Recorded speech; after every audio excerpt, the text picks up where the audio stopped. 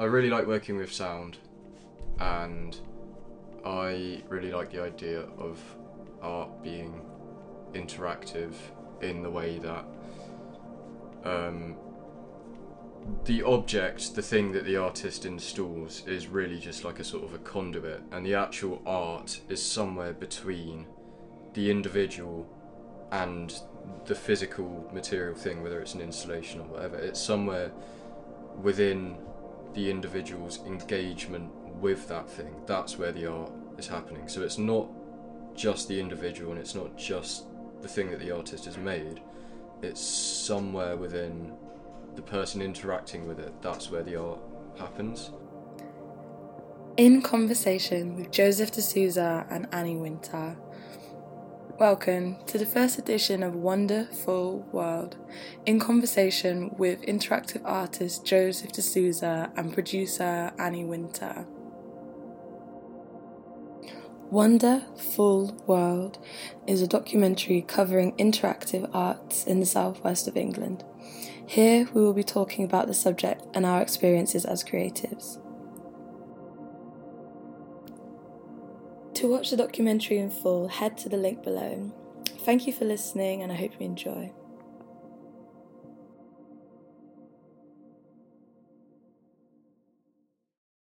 I think that's a really cool idea, because I think paintings and sculptures and stuff are great, don't get me wrong, but with a painting you could put it on the wall and you could go away for an hour and come back and look at it again and it will still be exactly the same thing. But with an interactive thing, it's always different, and it's basically, it produces an infinite amount of unique experiences, and that I find so exciting. It's like in an essence, the art doesn't really exist. It's like an experience that is completely subjective to every person who interacts with it. Yeah, I think that's how I feel about it as well, that being able to interact with a piece and be able to have your own input into it, the audience is just as much the artist. Yeah, and it kind of goes both ways. Yeah. So yeah, I think a lot of what this project is about is kind of imagining the parameters of what can be interactive art. Is there anything that you are wanting to create, specific? Oh, I don't know. I mean, I just did a piece at the Spike Open where it was a suspended microphone plugged into a loop pedal and then going through a speaker that was constantly recording and set to a constant loop of about 50 seconds. And so every noise that it picked up, it would send through that loop, and it was just a constantly expanding sort of collage of sound. And I think that kind of thing, I want to do more of that kind of thing, because it's almost in a lazy way, it's handing over the reins of authorship to the audience. Like you say, it's the people who are interacting with it are the people who are determining the fate of the artwork. Their interaction with it is that's what the artwork is. It's they're leaving an imprint. It's like a constantly changing kind of self-portrait, if you like, by the audience, but then that becomes what the artwork actually is. I think what you're saying about collage of sound is so interesting, because I think it can be gate kept quite a lot, who produces audio, where audio is used, how audio technology is used in the exhibit space. I thought it was really brave at the Spike opening to do that, because technically, did you have problems with feedback or anything? I did at the beginning, so I only because it was in such an echoey, reverby space in that stairwell. It was acoustically just shit. Yeah. It was terrible. Yeah. and I was only able to turn it on and plug it all in and set all the levels and stuff on the opening night. Yeah. So there were shit. already people there when I was trying to set the input levels and everything, and I came back. I was so nervous about it. After about half an hour of turning it on for the first time, I came back, and it was feeding back like a bitch. It was like just the most awful noise, and I spent the rest of that night dialing everything in. In the end, I got it working perfectly, but there were a lot of technical issues. Well, I mean, it's engineering. Sound is fucking pain in the ass. Yeah. As I know too well, but I do feel like feedback is as like a form of energy that we can perceive. Like, it's kind of amazing. Like, that's what like bats and stuff hear. That's kind of like how they perceive like sonar and stuff. Like, that basically like all of those really high pitched sounds we're only able to hear them because the computer or the hardware has like translated it for us. Like, that is like an electrical like wave that normally we wouldn't be able to hear. Like when we plug in like whatever, if I plug that into there, if it wasn't plugged into the speaker, you wouldn't be able to hear it. Like it's pretty crazy. Like this is the kind of thing that I'm trying to like understand and explain about interactive works, that like we're literally suddenly becoming more than just human, that we're like pushing the boundaries of what we can perceive and what we are. I think that's what I find amazing about Arduinos and all of that, is that we have so much control over what we can interact with, like when it comes to art now. And I think a lot of people kind of, I don't know, underestimate, or I think in fine art, the way that I felt about it was that it wasn't as like, I don't know, I don't want to be negative, but like, do you find it hard to like pitch like interactive pieces or kind of conceptualize them and stuff? Yeah, I had to, with the piece I did for the Spike Open, I had to write a proposal for it, and to be honest, I don't think they accepted my proposal and they were excited to do it, but I think purely the reason for that was because it was specifically in that stairwell where I wanted to do it. Yeah. And they had said that in previous years they didn't have much traffic going that way. Yeah. So it didn't look like that stairwell was a way you could go, so people were missing quite a lot of the studios because they just weren't going that way. Okay. And so they said, well, maybe if there's something going on there, there'll be some kind of commotion and people will realise actually you can go that way. Yeah. I don't think they understood at all what the piece actually was until they saw it up and running. And I've heard lots of different testimonials of people's experiences with it that I wasn't there for, but apparently people were like running up and down the stairs kind of playing with it, and like even, like the actual Spike Island staff were like playing with it in a way that was like they obviously had no idea what it was from having read my proposal. So it would have been, had it not been in that specific space in that stairwell, it would have been really difficult to pitch, because it's an idea that until you actually see it happening, like there's just no way of really explaining exactly how it works. Yeah, exactly.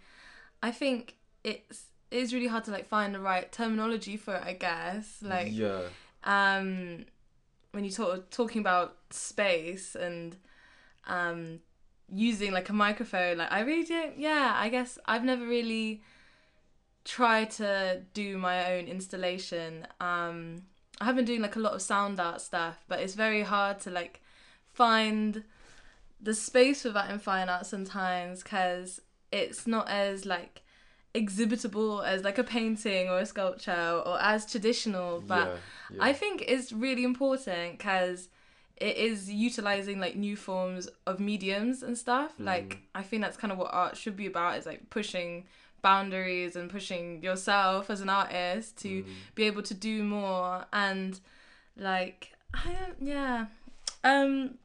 so one of the notes I've wrote here is But yeah, I know exactly what you mean. Like, it sort of sullies the sort of experience in a way that, and I think putting people on the spot, being like, this is being recorded, like, Yeah. it's something that in my practice I've sort of have focused a bit more on, only because from like a media point of view, that you are creating things to be recorded. Yeah. Like, yeah. it's not really about the artistic concept or anything. It's literally just like, we're just recording everything because that's what media is. Like, we're just doing it because we can. Yeah.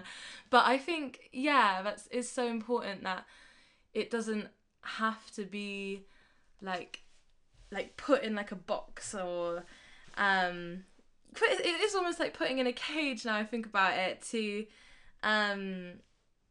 like have to produce something from it, like, and I haven't really thought about that before, but I always sort of wondering if archiving is any importance to your practice. Like, did you archive the sounds that you created? I didn't record any of it. Okay, so so none of it is saved. It was all live. Yeah. I'd have liked to. Yeah. But I think crucially, what I like about those kinds of works is that they are constantly changing and will never be the same from 1 second to the next. Yeah. And every time someone comes and interacts with it, they will have a completely unique experience of it. And that is the kind of thing that best lends itself, I think, to having it purely live.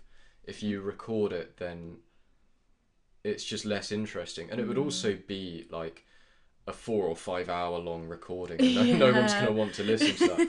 Whereas if you just have it running live in the space, it can stand in any sort of relation to you, where you can go back to it and play with it if you want, or you can go and fuck off and explore the building for an hour and then come back to it. Or you can spend 5 minutes playing with it, or whatever, rather than it being this recording of audio that someone will sit down and listen to. I think it would have been interesting to record it, but that seems less important to me with something like that. When I'm making soundscapes or kind of ambient sounds and stuff like that, it's all recorded and it's never live. Yeah. Because it requires quite a lot of editing and post-production and shit. Yeah. But I think with the microphone thing, if it's interactive, I think it's better to just have it all live. Yeah, and like in the moment. Yeah. I think that's, completely,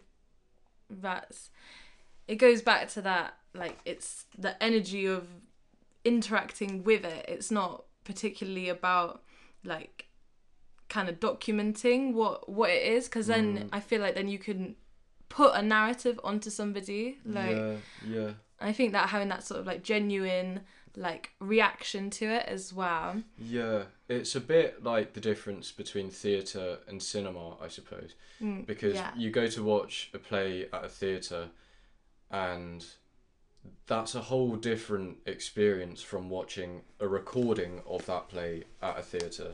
Even though what you're watching is still a live performance, the fact that you're watching a recording of it, it's just not, it will never really have the same kind of magic as going to watch it live.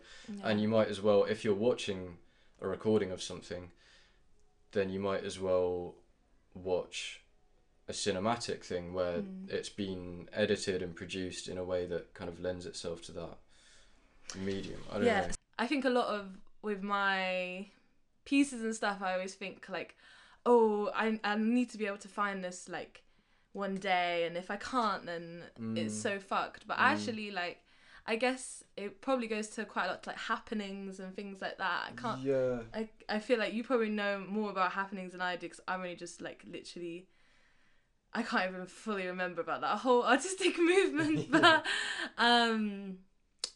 yeah, I don't know, who was that? Was that like Futurists who sort of did like just? I don't fucking know. Okay, maybe you don't know. Maybe I'm just making all that up. Well, I'm not making it up. No, it was like like the Beat Generation, wasn't it? I don't know. It was like 60s situationist. Yeah, situationist. That's what I mean. Is that right? Yeah. I don't know. Yeah, situationism. Yeah, that. yeah, what were they? Because I guess it's sort of like performance art, interactive art based stuff. Yeah. But I think what the documentary is about is sort of like installation, interactive work. So I think it does inherit a lot from that time. Yeah. Because it's sort of seeing, like touching and experiencing as the art itself. And when you can use computers and audio technology and sensor technology, like it's just insane. Like I feel like I've really enjoyed being able to document like touch censored installations and stuff. Like there's not like loads of them around, but there's a lot of people who are wanting to do that. A lot of people want to do that in like VR and stuff. Yes. So yeah, I think I should have let you really explain about your practice first. But I kind of... Well, no, I think what you're saying is interesting. I think it's definitely a process of like eternalizing something that is transient. I've always been really interested in your work because I feel like when we first started studying together, it was quite a lot of projections and sound. Yes. Yeah. And playing around with like analog things like that. But it is different to what other people want to do. Like, I mean, I think everyone gets like that with their final degree piece, that you start off and you love it, and then like by the end of the year you're like, fuck this, I cannot fucking do this anymore. You're like so deep in it that it is like every way that you look at the world is like filtered through. Yeah, through that. And I found it so hard to like break out of that space, and I've had to like bun off my job and my fucking social life. Like I'm a little hobbit at the moment, but it's fine, because to be honest, like I'm proud of the pieces that I've made. Like I feel like I've fucking tried really hard, and it's what I want to do like after uni. Like I'm really excited to be able to go and get some funding and get an internship and fucking just go for it, because we've all put up with so much shit in the last couple of years as students. Like we obviously have graduated now, but it's like we deserve something as people, just to be able to live and express ourselves how we want. And I feel like making installations where you're sort of pushing the line of what is like physical art and what is like just, I don't even know, just like physical space, like it's exciting. Like I think what do I think? And it reminds me of something Brian Eno said about when recording onto tape first started happening in the music world. And it was like music originally was a completely transient, non-physical thing. It was something that existed in time but not in space. So you would go to watch musicians play their instruments live. And when it happened that could start being recorded onto tape, then that transient thing, that sound, that thing that happened in time, then became something that existed in space as well, because it was then just ferrous oxide on plastic. Yeah. So it becomes a physical object. And it's a completely different thing that you're then dealing with, because when you have it as a physical object, you can, with tape, you can chop it up and rearrange it, you can stretch it, you can manipulate it physically in ways that you couldn't do ever with just a sound. You could never chop up a sound because it's not something that exists in space. So it's really interesting to take that idea of art that is sensory and that exists in a transient moment, and to fix it and record it and have that, eternally accessible, something that people can go back to, something like documented or archived or whatever. Yeah, exactly.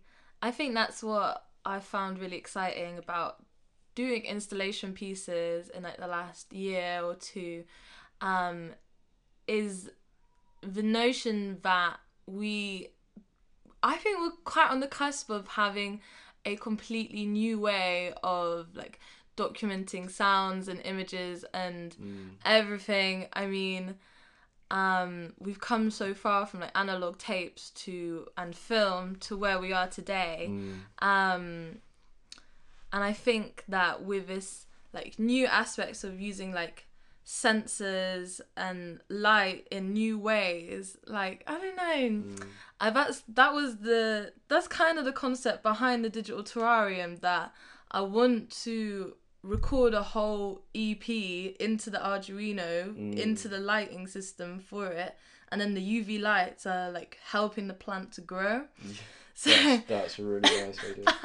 That's actually so cool. I have you heard Plantasia? That's probably what it is. Basically, I basically ripped off Plantasia. But I mean, what that was like recorded in like the 70s or something, I think. That was I think early 70s. Yeah. But yeah, my favourite genre of music at the moment is Japanese environmental music. Oh yeah. Which is like ambient kind of inspired by Eno's ambient music, but it was like a kind of a reaction against the post-war urbanization of Japan and the advent of mega cities, and it was like music that could evoke a sense of landscape. Yeah. Which is sort of what I try to do with the soundscape. Like the piece I did with Rosie in the studio, she did the 3 paintings of like landscapes, and then I made music to kind of like accompany that. Yeah. Where it's like, I think the best thing about ambient music is the sense of physical kind of geographical space that it evokes. The acoustics of it. You think like it transports you literally to like a place. It's like it is like environmental music. It's like it creates a sense of environment. Yeah. I think that's what I find really exciting about installation work, interactive installation work, is that you are kind of, you're able to make something which is like a sound wave into something that's physical, or an image into something that's like going back to being just a light wave again, like moving from the physical space to the non-physical space, from like 2D to 4D, within some processes which are actually very, very simple, like basically a lot through programming and through recordings and through like audio technology and things like that. I think that's what's exciting about it. That's why I made this fucking documentary, right? Okay, I may have completely dissociated at one point, and I think where do you see your practice in 10 years? You know, that's quite a big question. That is a big question. You know, it's sort of impossible because it's weird, because like I did my foundation diploma 4-5 years ago. Yeah. And during that year, I almost exclusively considered myself as a painter. All I did was paint, and that's bizarre because like throughout my whole degree, I never once picked up a paintbrush. Yeah. I made towards the end of my foundation, I made one video, which was originally going to be a painting, and my tutor talked me into doing it as a video because that would have worked better for what it was. It needed to be moving, and I reluctantly agreed. I said, okay, I'll make a video. Yeah. And it was rubbish. I'd never made a video before. I just put together some clips on Premiere. Yeah. With some audio. I sampled the audio from the film adaptation of Crime and Punishment in Russian. Shit, okay, that's mine. And I thought, actually, this is kind of fun. Yeah. And then when I went to uni to do my degree, I only made videos and projection works and sound, and I was just totally absorbed in that. But I think before that, I had quite a traditional idea of what art was. I kind of thought, well, it's just paintings and sculptures, really. It's not really anything else. And that totally changed. And so I don't know if that's going to totally change again in 10 years or in 1 year or whatever. Because over the course of my degree, it's already changed so much. Yeah. I'm now, at the moment, I'm working almost exclusively with sound and putting things online and having things exist in online spaces rather than in gallery spaces. Yeah. And that's so different to the kind of stuff I used to make already within like 3 years. So I don't know. Yeah, and it's Schrodinger's cat. It's just dead and alive all at the same time. Yeah. I do feel like it must be your calling in some way, though. Not like in Vogue, but I mean like because it's sort of since graduating, being able to continue working with Spike and stuff. Like, how has that been? Really difficult at first. I think I was so burnt out after graduating, which is probably what you're gonna have. I have that. I've had that for the last year. Yeah. When I fucked my mind in Rotterdam, no lie, but it was good. It was yeah. It was so difficult to carry on trying to be creative and also to be like, obviously I feel very, very blessed to have a studio rent-free for a year and to have been given some funding, and that, like, I feel incredibly fortunate for that. But to not have deadlines and assessments, it's like, well, okay, what am I making work for now? I'm just doing it for myself, and that's something that I have never had, because I've been in art education in some form since I was doing GCSEs. And so I've never had a point in my life where I've just been making something for myself for whatever purpose, whether it's something to sell, something to exhibit, something to put online. It's always been that I've done it because it's something to submit for a tutor to assess, and for that to get me a grade which somehow reflects my academic performance. So it's still now it's really fucking difficult to motivate myself without having deadlines and stuff. And so I found that one of the easiest ways to combat that is to just make deadlines for yourself and to have things on the horizon, like preparing for the Spike Open, for example. That almost was like a deadline. It was like, okay, this has to be done by then.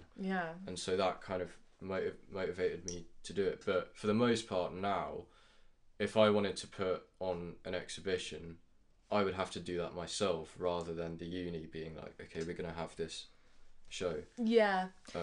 And that's really hard. I've been kind of thrown into the deep end with that. I mean, that is so intense. And I think it's such an interesting point to be like, this is the first time you're doing it just for yourself, apart from maybe when you were a child and that's what got you into art in the first place. Exactly. Tapping into that original feeling is crazy. And I've unlearned a lot of that because I now I've got shit to do. I've got work. I've got, like, you know, I don't enjoy in the same way that I used to when I was a kid just sitting down and doodling for hours. Like, I have things to do now. It's like distractions. I think that's something that I've been working over in my mind, figuring out where my life began, really, because you sort of are born and you just are naturally passionate about something, and then you go through the sort of art education system and suddenly it is a capitalist product based. Well, not always, but like, in terms of getting grants and funding and stuff, you got to know a certain way to. It's like a gift of the gab. You got to know the right way that people want you to be.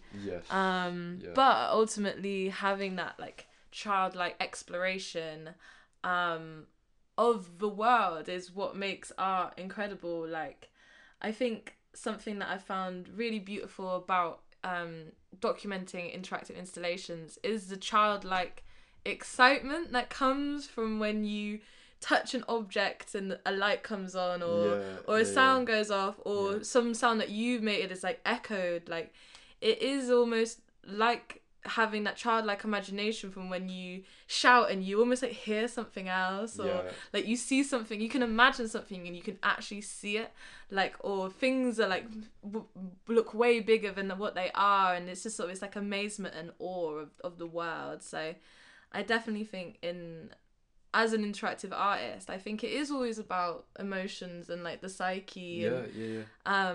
and like psychology a lot. I mean, that's what I've always studied quite a lot in theory is the psychology of it. Of being able to touch things and stuff. Not touch things, you know what I mean?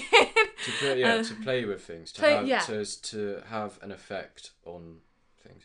I'm glad that you brought up the word childlike, actually, because the first piece of art I ever saw that got me on the path of wanting to make interactive work was when I think I was in my GCSE years studying art at school, and they took us on a school visit to the Tate Modern, and this would have been in about 2016, I think. It was the first time I'd ever been to any sort of major art gallery, and the commission that they had on in the Turbine Hall was as you came down the slope, as you first entered the building, you come down the slope, there was this giant swinging reflective ball above your head, swinging like a clock pendulum, really slowly swinging, and it was completely reflective.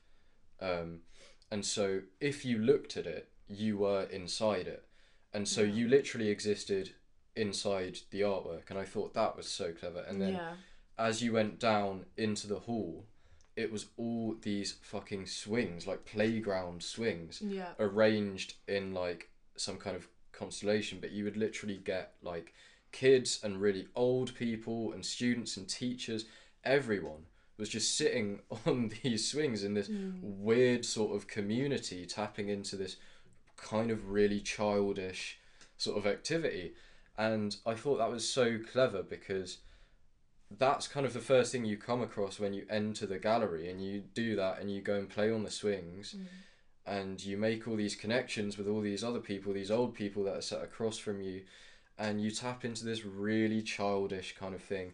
And that puts you in just the perfect mind frame for then going around the rest of the gallery and seeing all of the other artwork. Yeah, exactly. And that was the first thing I saw, because before then I thought, you know, art is just making paintings and drawings, because that's what they had taught us at school. Yeah. And then I saw that and I was like, wait, shit, this is an artwork. Like, not just the swings, but me swinging on it, having this experience. This is what the artwork is. And with the big swinging ball thing, it was like me looking into that and seeing myself inside of it. That's what the artwork is. If I wasn't there to witness it, then the art, in an essence, wouldn't really exist. Yeah, exactly. For a project I made for my degree show last year, I did an 8-channel sound installation. Yeah. Where I was mostly sampling sounds of the internet. So I was doing like scrolls through TikTok and stuff like that, and capturing all the sounds.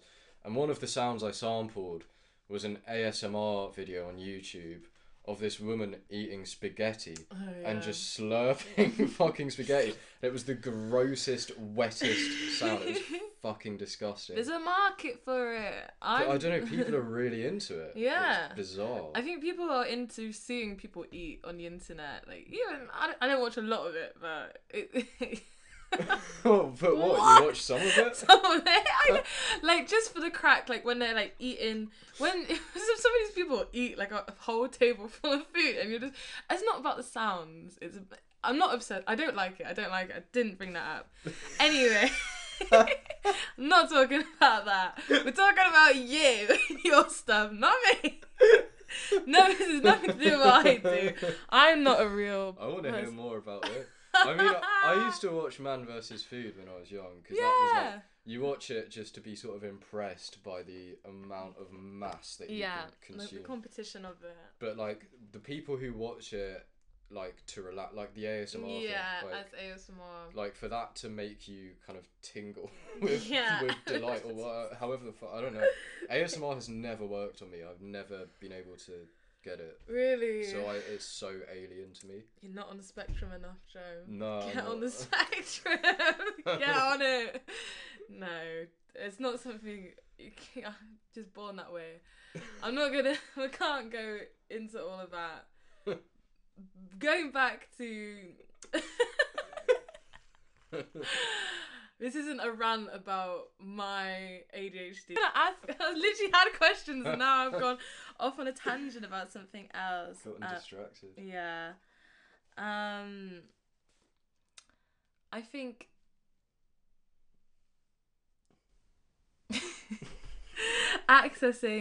being able to access that enjoyment is something that isn't as of an institutional thing in fine art at the moment, but it definitely should be, I think.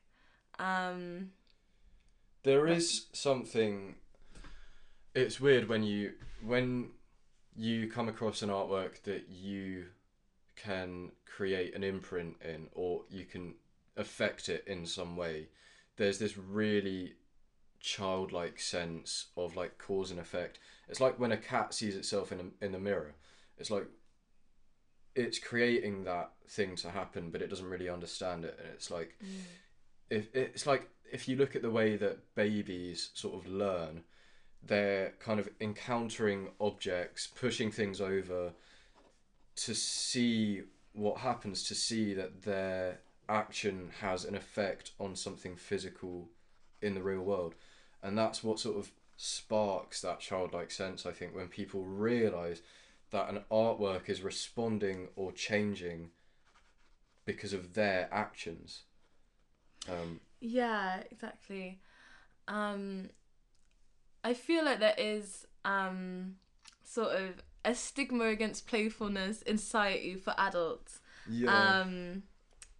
And it is interesting to wonder, like, why have we got to this point where those things aren't really allowed? They're quite censored, really, and it's not something that's seen as like socially acceptable to tap into your child self, or to have to play and have fun in that particular in a particular way, I suppose.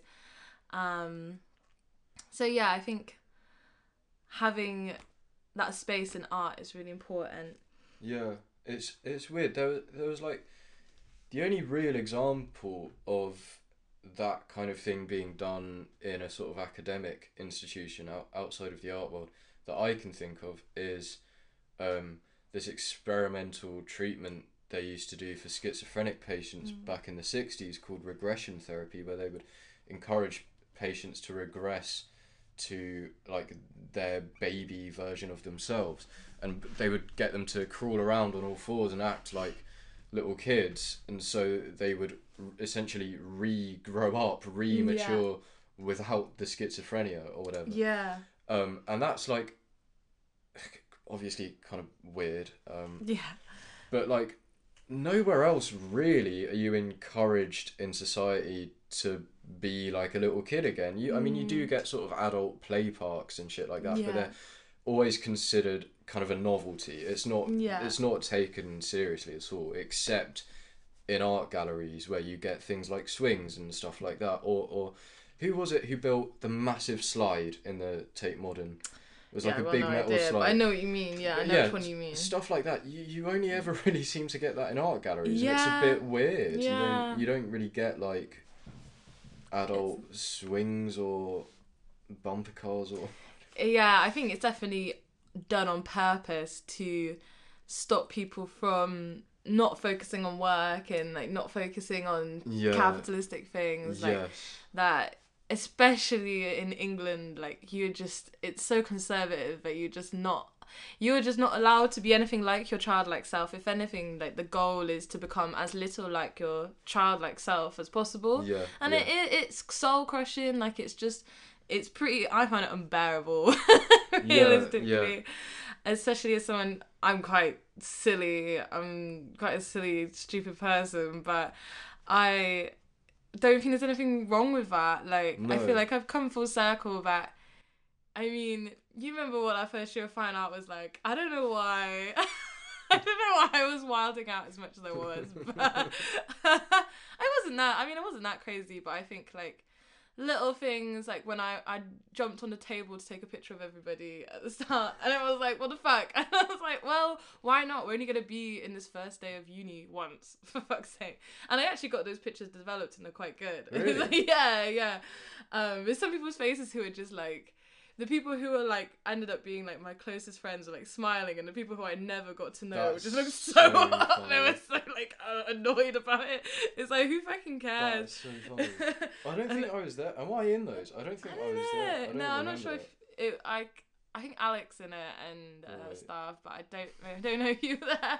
No, That was a weird day. I didn't engage much at the beginning of the course. I was Yeah. quite sort of elusive. So I don't know Yeah. if I remember that. I feel like we were both stoners because I remember that's pretty much how we ended up being mates. I think for like smoking.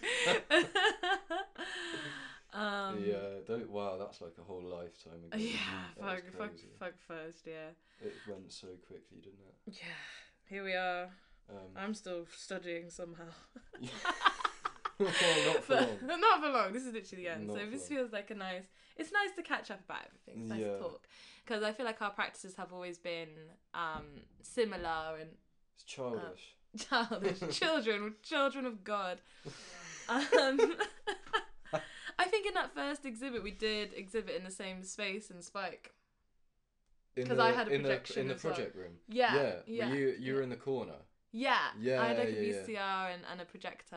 Yeah. And then yours was like a projector and something else. So. Mine was a projector and one speaker. playing Yeah. songs. So But it was so like unprofessionally done. Like it was literally just a projector on like a tripod and then a speaker just on the floor. It was like it didn't look exhibition. It's just about going for it. It was first. But literally first term, like first few weeks. Yeah, so it was put up in like a day.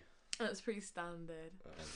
Something I was thinking about thinking about like the ambience of the environment and like childlike behavior is that you could compare how like how the environment makes us act and this sort of like curating like a space to be playful and to be your child self that sort of I don't know what it is about it. I was thinking about what you said about like sort of Japanese environmental ambient music and like this sort of notion of the space and your emotions and stuff. So like I don't know, this isn't really a question, but it's I feel like there's something sort of in between that, like you have this sort of environment and how that influences you and the interaction. Like I don't know if that's anything.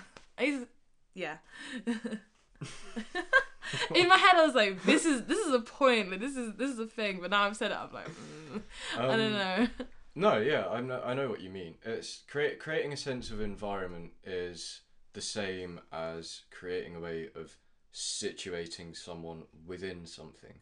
So that almost is like in the same way that as a kid you would play out scenarios where you're, I don't know, in the Arctic or something like that. You imagine yourself inhabiting this fictional role in a fictional world. That's kind of the same as what I think environmental music sets out to do, is to like situate you within a space that you're not in. You could be in your sitting room and suddenly you're in the middle of a forest because you're listening to those sounds. Yeah, exactly. And I think, is there any, like, beyond what you've already done, do you feel like there's anything that you're wanting to create? Like, at the moment, I'm focusing more on making music. I would like to make. I want to make loads of music. I want to make records. Really. Yeah. That's kind of what excites me at the moment. I think that's because I'm currently working at a music venue and they happen to have a recording studio in the cellar. Oh, really? Which they're sort of letting us use in a very casual way, but it's very exciting. And I think that's kind of what is exciting me at the moment. But in the same way, like I don't even know what I'm gonna do tomorrow. Like I never know what I'm gonna make until randomly I wake up one day and just do it. I've never ever planned artwork sort of in advance. Yeah. So I don't know, but That's cool. Where are you working? That sounds sick. Why do I not know about this? Louisiana. Fuck, do they have a recording studio in the bottom? Yeah. Boy. They have, so bands come in to record their albums in the studio, and because they got like Arts Council funding to build the studio. Oh, really? It's free to use. Essentially, all you have to do is just pay the electricity bill, which isn't that's much. Not that much. Fucking hell, I've got to get in on this. Yeah, That sounds sick. you just have to book it in, and you have to pay for the engineer, obviously. But that's it, really. Like, it's free to actually use the space. That's mad. What if you... I feel like... I don't know if I'm good. It depends what kind of studio, like, I guess. I've got a bit more experience than I used to. I mean, yeah. No, I don't need to worry about that. That's not part of this. But that's really good. That's good information to know. Yeah. There's, I found in my hard drive this track that one of your tracks I recorded onto. It's fucking... like ages and ages. I think I remember that. Was it in the lockdown? Like during... Yeah, it must have been. Yeah, I remember that. I won't play it now, But but... I think a wire has just fallen. I don't know if that matters. Fuck 'em. I don't... Yeah. There's so many wires. It looks like it's still recording. It's still good, yeah. Honestly, bruv, most of the time, I'm just, like, in a pit of wires, like snakes. It is just, a like, bit, eating me up. It's a bit of a bowl of noodles right now. Yeah, it's fucking intense as fuck, but I think... It's fucking hair straighteners. Yeah, it's not even, like, it's all just part of the equipment. same ecosystem. I'm literally becoming one with it. Yeah. Well, that's what I feel is happening, that we have gone, like, we've gone so digital that we are coming back around to it being just part of us. It's a part of nature. Yeah. Like, that's what the digital terrarium is about. I think very deeply about this fucking thing. It's more of a proof of concept, that one, but generally it's supposed, like, the wires are... I think the wires do look quite organic in their form and stuff. Yeah, they're uncoated, aren't they? Yeah, well, they do have, like, a tiny... They're, like... Yeah, they're... It's just, like, straight up. Yeah, it's... It does have, like, the tiniest bit of film on it, but it's pretty much, like, as uncoated as it can be before you start, like, fucking blowing shit up. What is it? Copper? It's copper, yeah. But it's, like, copper coat... No, what the fuck is it? I don't know what the fuck it is, actually. It does have some sort of coating on it because you have to solder it off to do it all. But, it is pretty much... It's a bit coppery. I mean, I think it is copper. Yeah, pretty much, yeah. I don't know why am I... There's a really good... have you heard of a scientist called James Lovelock? No, He's fucking cool. He died last year, I think. Right. He lived to like 100 or 101. And the last book he wrote is called Novacine, and it's essentially his predictions of the era that we're about to enter into, the age of hyperintelligence. Yeah. And he wrote this really cool statistic, which is that what is it? The rate of transmission along a copper wire is, I think it's 10,000 times faster than the rate of transition across a human neuron. And the rate of transition across a human neuron is 10,000 times faster than that of a plant. So for us, watching plants grow is the same way how AI feels watching us make decisions. Oh my god. It's so crazy. Fuck, that is crazy. I mean, it all does come down to, like, algebra, like, and a sequence, an equation. Like, it is mental, like, to think, the physics of it all, like, are all possible, and, like, I definitely see AI as kind of being the precursor to us being able to interact with anything, like absolutely fucking anything. Like, that's what's going to make all our homes smart and all of the public sphere smart. And I think this is where interactive installation is going to become something more than art, than actually something that is very much needed in like the public for everything. So that's in the back of my head, I'm like, well, I want to become an expert in this because in the future it's going to be everything. But at the moment it's just slow. It's just hard. Well, no, I don't know. I mean, it depends what you do.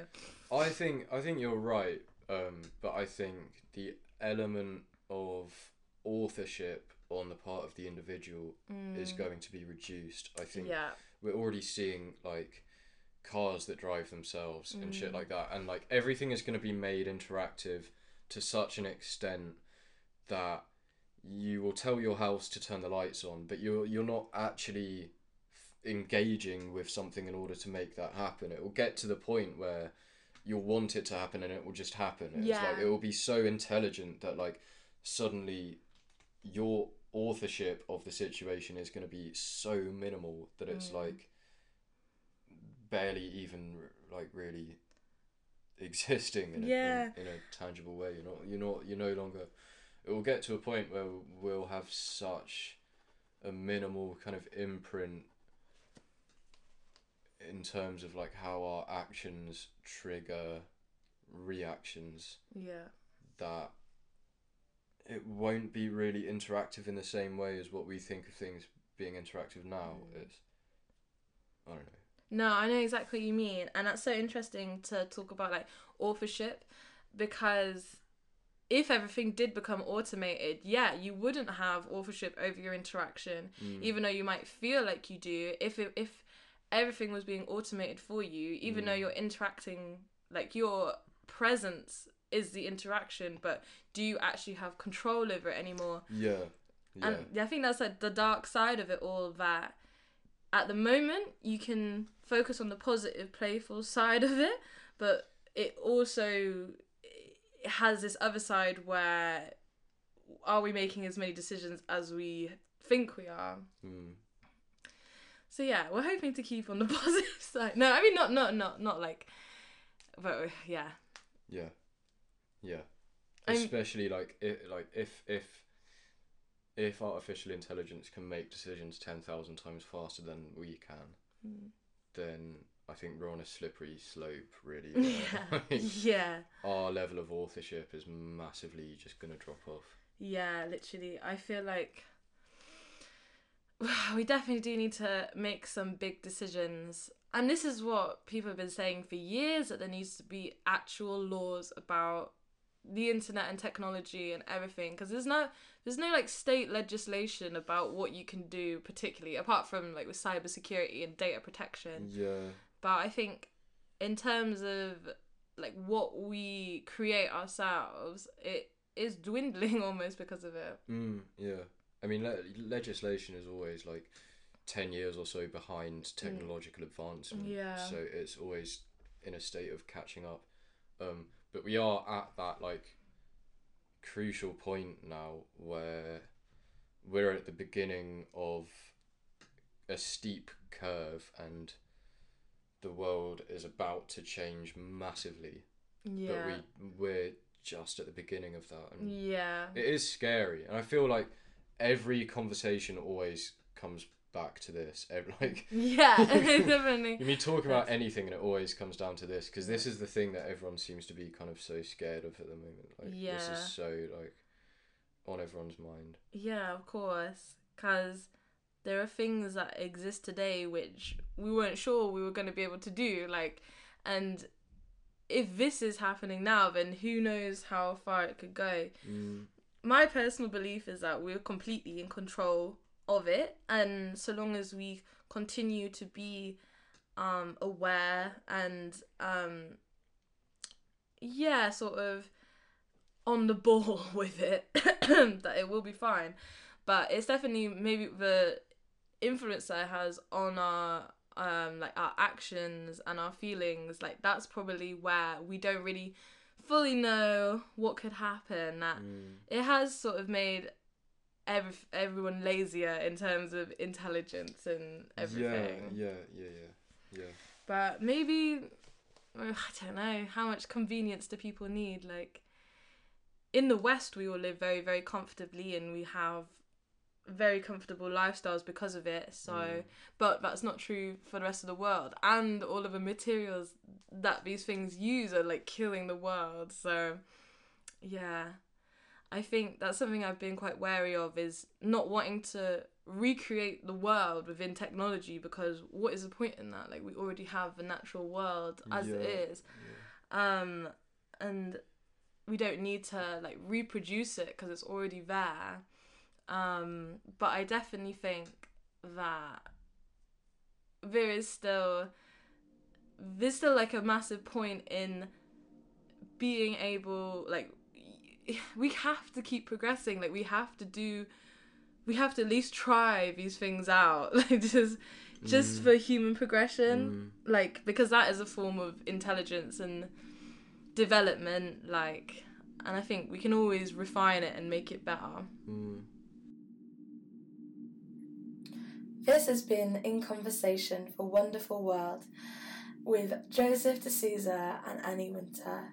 To learn more about interactive arts, head to the Wonderful World link below to watch the full documentary.